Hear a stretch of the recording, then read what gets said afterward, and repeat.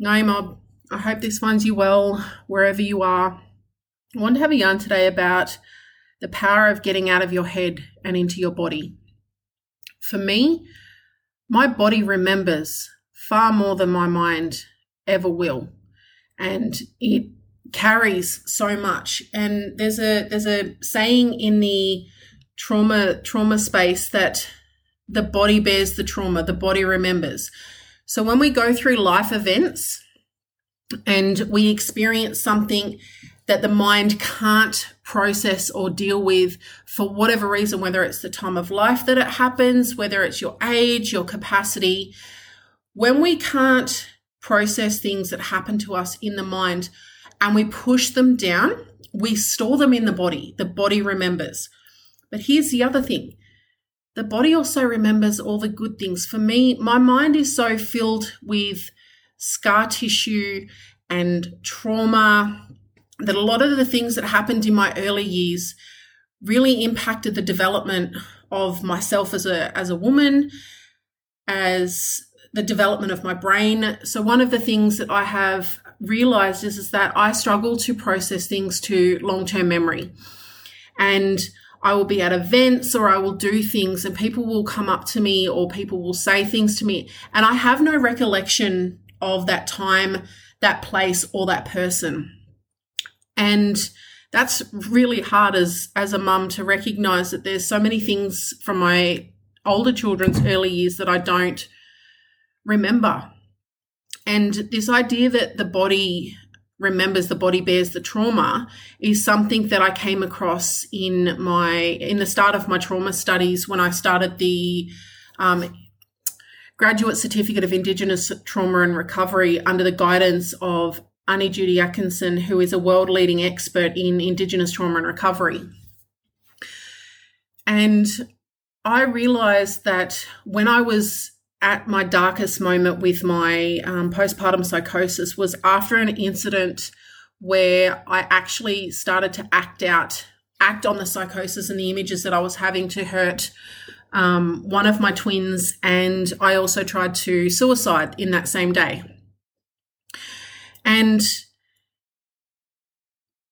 it was in that moment, coming home and being with my family and my partner, George, saying, well, if you don't want to take medication, if you don't want to go and speak to someone about this, because there was no way in hell I was sitting in four walls with a psychologist or a counsellor after what had just happened in the doctor's office.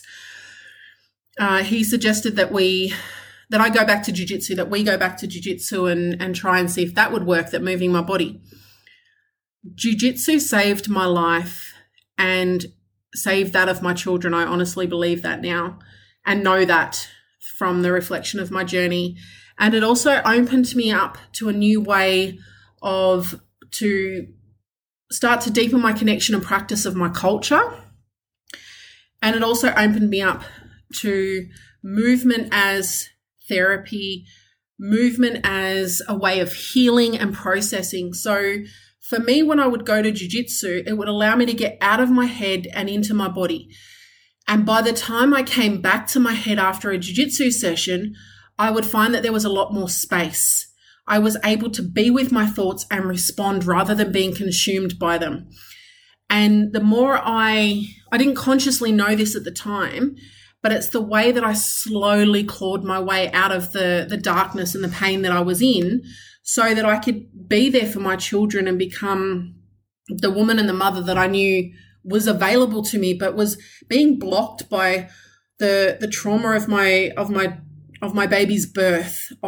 So here's the thing that they didn't tell me while being pregnant is that because of all the trauma that I had experienced, but also the epigenetics of trauma that existed in my family line, is that I was at such a high risk of postpartum depression, psychosis, because of the trauma that I had already experienced, and that pregnancy and birth can actually be a catalyst for that trauma to all kind of come to the surface, particularly if it's unprocessed trauma. And for the majority of my life, I had pushed my trauma down because I didn't have the time or the space to deal with it or process it. So it got stored in my body. So after I had gave birth to my twins, my body couldn't store anymore. It couldn't hold any more of that repressed trauma and emotion and the narrative that I held about myself in those experiences. So it started to come up. Jiu-jitsu allowed me to process that. So when I would go to the mats and I'd be dark and I'd be in my head, movement allowed me to gain perspective. Movement allowed me to just breathe a little bit away from that darkness, that'll let a little bit of the light come in. And here's now what I know about these experiences around the power of my body being my guide and my conduit for finding my purpose, for my thinking, my spirituality, what my body communicates with me in a far greater way in terms of what I think about the world, what I think about my way of being in the world, and where my power comes from is from my body. Because even when you go to self-development courses or you hear about motivation, it says that the mind is something to be controlled. It is something to be guided, and that the mind is like this ancient computer stuck in freeze, flight, fight mode. Because it's still very much stuck. Our systems, it's like, I've heard it described as being like a computer. You can tell I'm not too up to date with the nuances of this particular yarn. It is often referred to that the brain is like a computer with an outdated processing system that isn't capable of keeping up with the current situation. Being that if you live in countries like Australia or America, and you're say got a fear around public speaking, and that fear is deathly to you. For some people, they think that they'd prefer to die than public speak. Now, that thought, the way the body processes that thought is, if you were being faced with a lion or a tiger and you freeze, fight or flight. So for me, I was like, well, why would I let my brain have the dominant say in things when I can connect back to my body and let my body and its energy guide me? The return back to jiu-jitsu, particularly competing over the last 12 months. So it's been 12 months exactly since I did my first competition. My first competition was nationals in 2021.